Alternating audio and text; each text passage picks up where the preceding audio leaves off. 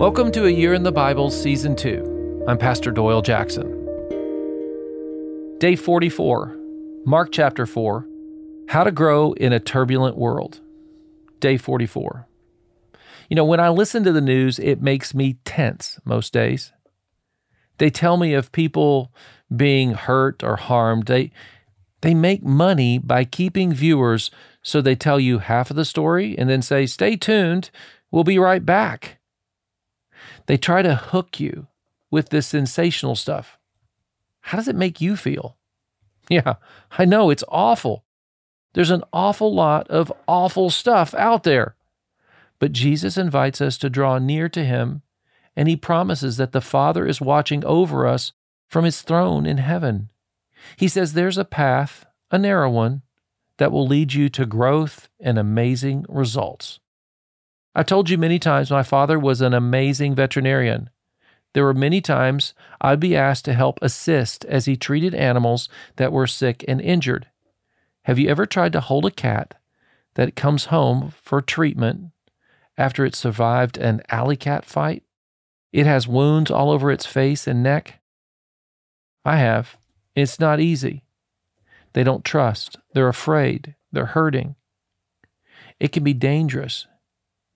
Yet you and I are called to take a hold of a world that is wounded, and it needs a healer, a firm, loving touch. You have to trust your Father's instructions like Jesus does. In Mark 4, this world is God's world. He's scattering goodness and love, seeds everywhere. It doesn't always take root easily, but it's always present. Listen to verse 9. Then Jesus said, whoever has ears to hear, let them hear. See, if you and I don't understand, it's okay. Keep listening.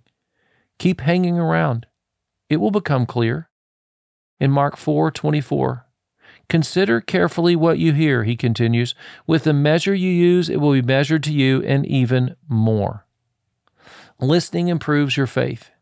Even as you sleep, what God has planted in your heart will keep growing, Jesus says here. He says, take, for example, the mustard seed. It's tiny in verse 30 and 32, but it grows to something big that sustains life. That's how you live in a turbulent world.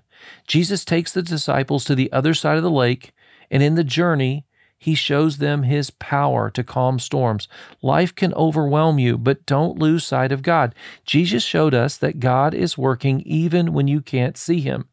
It's okay to follow Jesus even if you don't understand it all. Life is painful. Trust Jesus to hold you, just to know exactly what to do, as your Father can bring healing and life to those who are hurt. Let's pray. Father, I trust you. Jesus, I know you're with me. I put my mustard seed faith in your kingdom, in you. In your name, Jesus, grow me, I pray. Amen. God's word grows within us. Remember that.